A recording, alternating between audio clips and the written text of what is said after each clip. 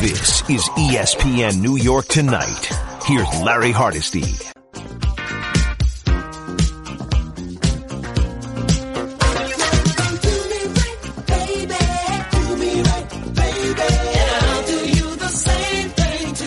It's ESPN New York Tonight, Friday night edition of the show. Good to be with you. Thank you for joining us at 1-800-919-3776. We've got some great stories about your favorite interaction with an athlete. And so I want you guys to hold on. I want to hear from all of them. And once again, I encourage you to tweet some in if you can't get through. One at Hardesty ESPN, at ESPNNY 98_7 FM. But right now, I want to talk a little bit of sports. Right for that, we turn to. He's going to chuckle, but I'm going to embarrass him anyway.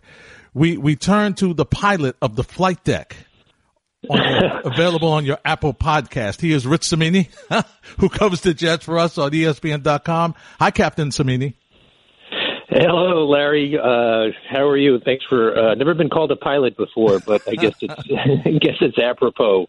Absolutely. And once again, the Flight Deck is the podcast with Rich Cimini. If you don't have it, if you don't know about it, check it out. You can get it on Apple Podcasts. And of course, with the free agent situation and period, and with the legal tampering period starting Monday, you want to make sure that you check in on the Flight Deck with Rich Cimini. All right, Rich, let's start with the virus first. And how has it affected the Jets? How's it affected the NFL? And what have you heard about, scheduling? Is it going to move the draft back? Is it going to move the schedule with OTAs, rookie minicamp, and stuff like that? Yeah, Larry, I think everything is they're examining everything as we go here. We do know that the spring scouting season, as we know it, has changed dramatically. The NFL announcing today that basically cutting down all travel. So team personnel cannot fly to a college campus to interview a player or work out a player, and at the same time, college prospects cannot go to the team facilities to be interviewed. You've all heard the term top 30 visits. Each team is allowed to bring 30 players in before the draft to interview them, and it's a really important part of the process. I know when they drafted Sam Darnold a couple of years ago, his top 30 visit to the Jets was a big part of their decision-making process. They just fell in love with him as a person because of the interaction in the building. And so you won't have that type of relationship with these college prospects anymore. What they can do now is, like a lot of our world, it's video. You can essentially FaceTime these prospects up to 3 times for each player. And so that's what it's going to have to be. But it's going to change the whole scouting process in the spring because you won't be able to see guys on campus and work them out.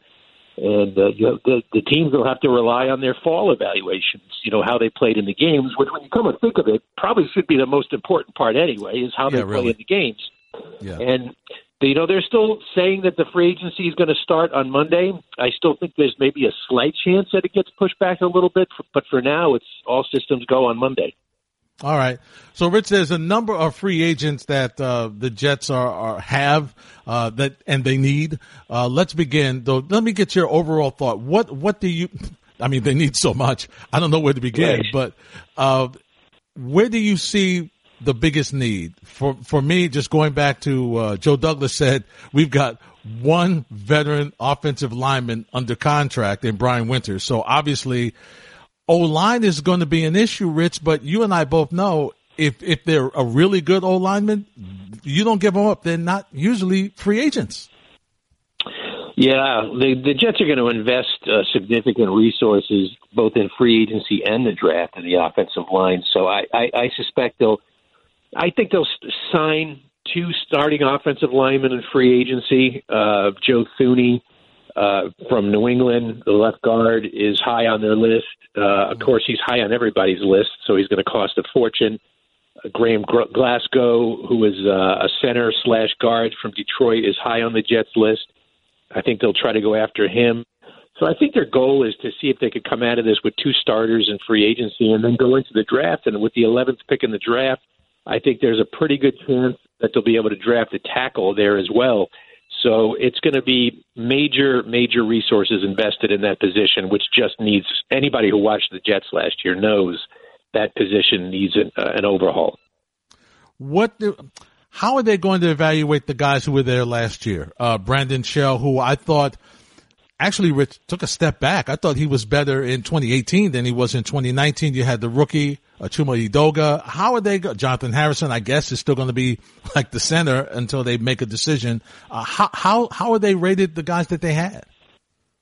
Brandon Shell is not going to be back. They're not going to try to re-sign him. He's a free agent. The coaching staff is high on Chuma Edoga. You know, he had some rough moments last year, but they remain high on him. They like his athleticism. He's penciled in right now as their right tackle. I think they'd like to see him develop further and grow with the team. So I think there's a good chance he'll be their starter. And Jonathan Harrison is under contract. He, to me, is a very valuable utility guy. Now, he ended up starting a bunch of games at center last year, but he can play guard.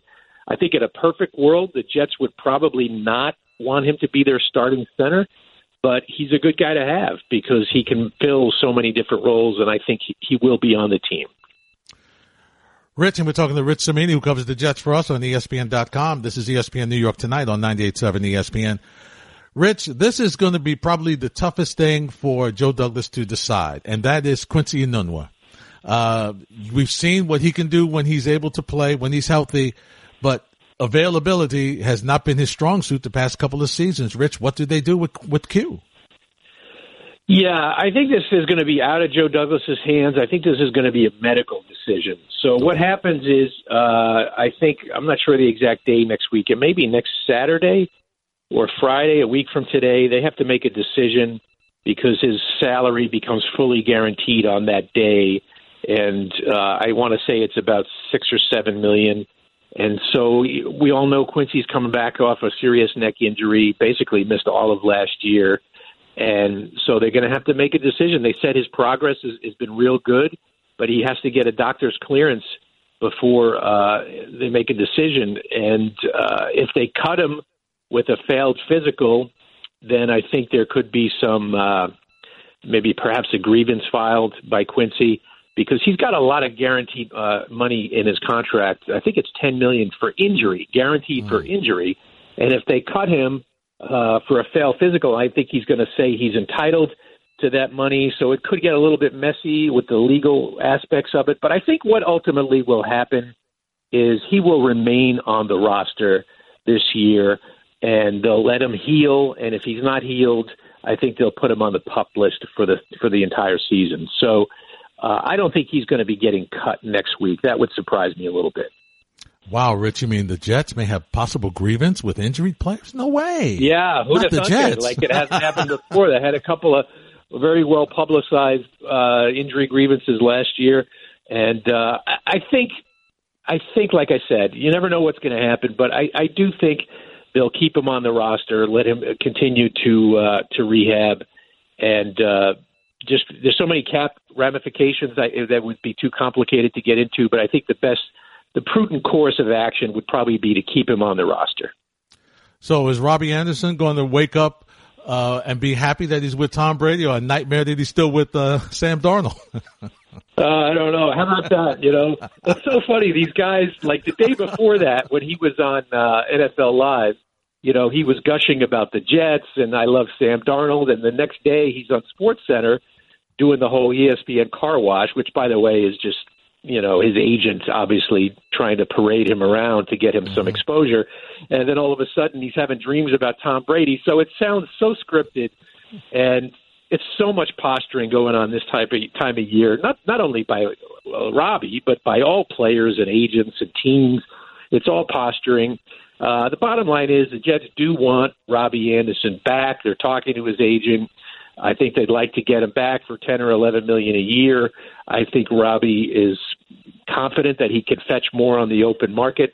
So, you know, I'm sure the Jets have a price point that they will be willing to go to. And if the number gets past that point, I think they'll let him go. Personally, I do not see Robbie as a number one wide receiver.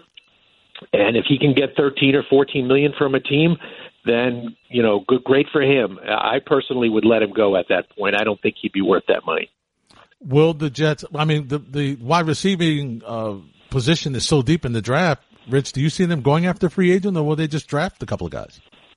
Well, if they lose Robbie, I do think they will go after a veteran wide receiver. There's just not many, and Robbie might be the best guy out there because Amari Cooper, chances are, is going to get tagged. So then I think Robbie would probably be the most attractive guy out there. It's a really weak free agent class. I could see them going after a short-term guy like an Emmanuel Sanders, who I think is 30, I want to say he's 32 or 33, but still was really productive for the 49ers last year and has played in the Adam Gase system from back in Denver. So I could see them going after a short-term answer like him, and or also maybe a Brashad Perriman who really came on at the end of the year for Tampa Bay, and then also going after someone in the draft. You mentioned it is a really, really deep draft for wide receivers. I've had scouts tell me that there could be 20 receivers picked in the first 3 rounds.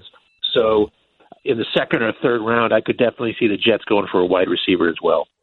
On the other side of the ball, Rich, what can we expect defensively?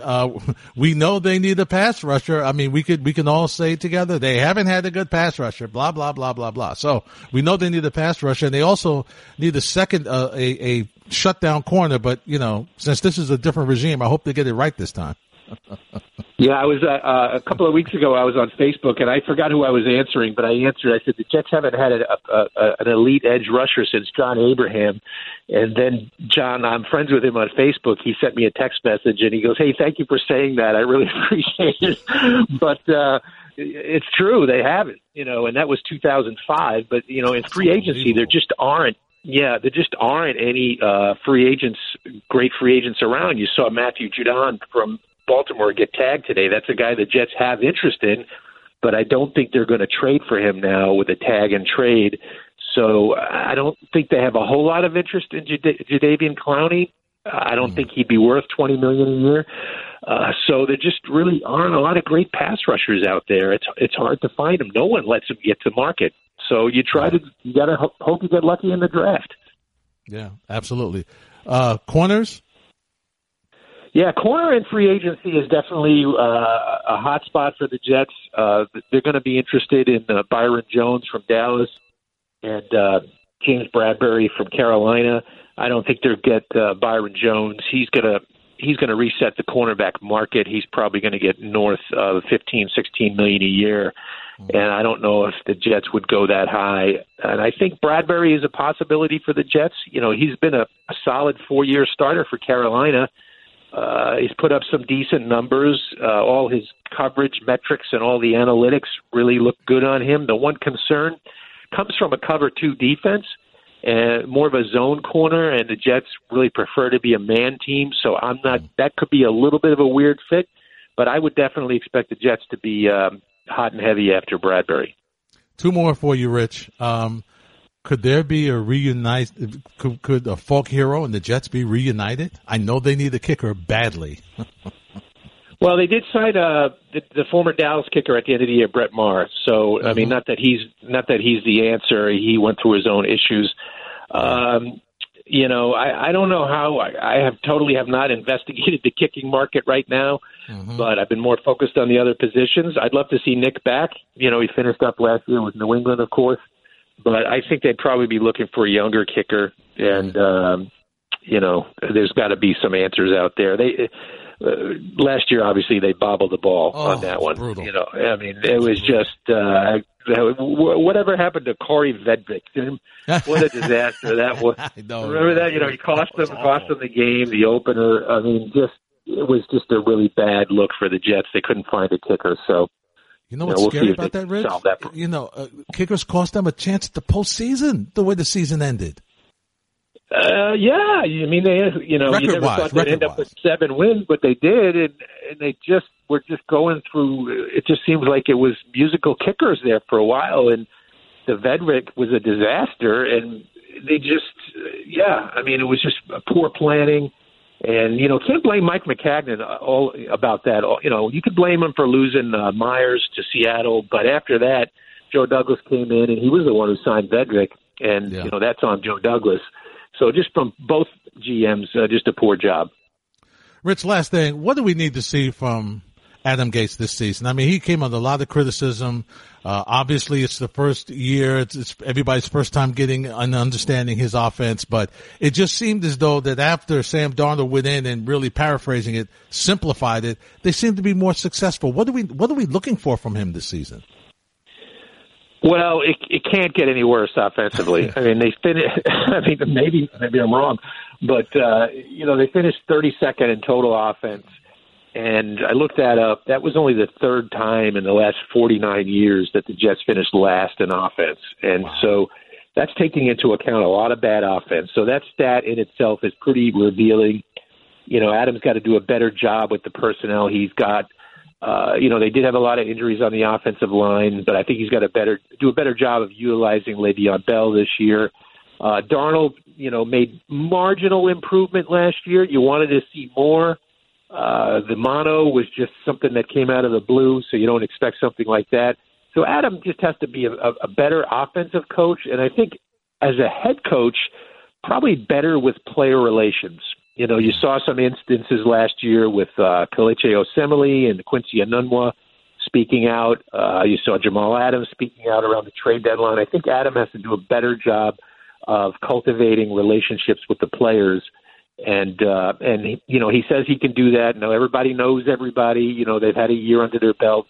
So we'll see. Time will tell. He does a phenomenal job. He's been doing it for quite a while. We won't keep running the numbers down, Rich, but you've been doing it for quite a while. He's been covering the Jets. He does it for ESPN.com and also the Flight Deck, available on Apple Podcasts. He is Rich Cimini. Rich, thanks for a couple of minutes, and get ready for the free agency, because you're the only sport that's going. I know, we're the only show in town. It seems a little trivial to be focusing on sports at a time like this, but I know some fans, just from reading on Twitter, I guess it does provide a diversion from what's happening. But, it'll start getting crazy on Monday, that's for sure. We need the distraction, Rich. Thanks for a couple of minutes, my friend. You bet, Larry. Take care. All right, Rich Cimini. This is ESPN New York Tonight.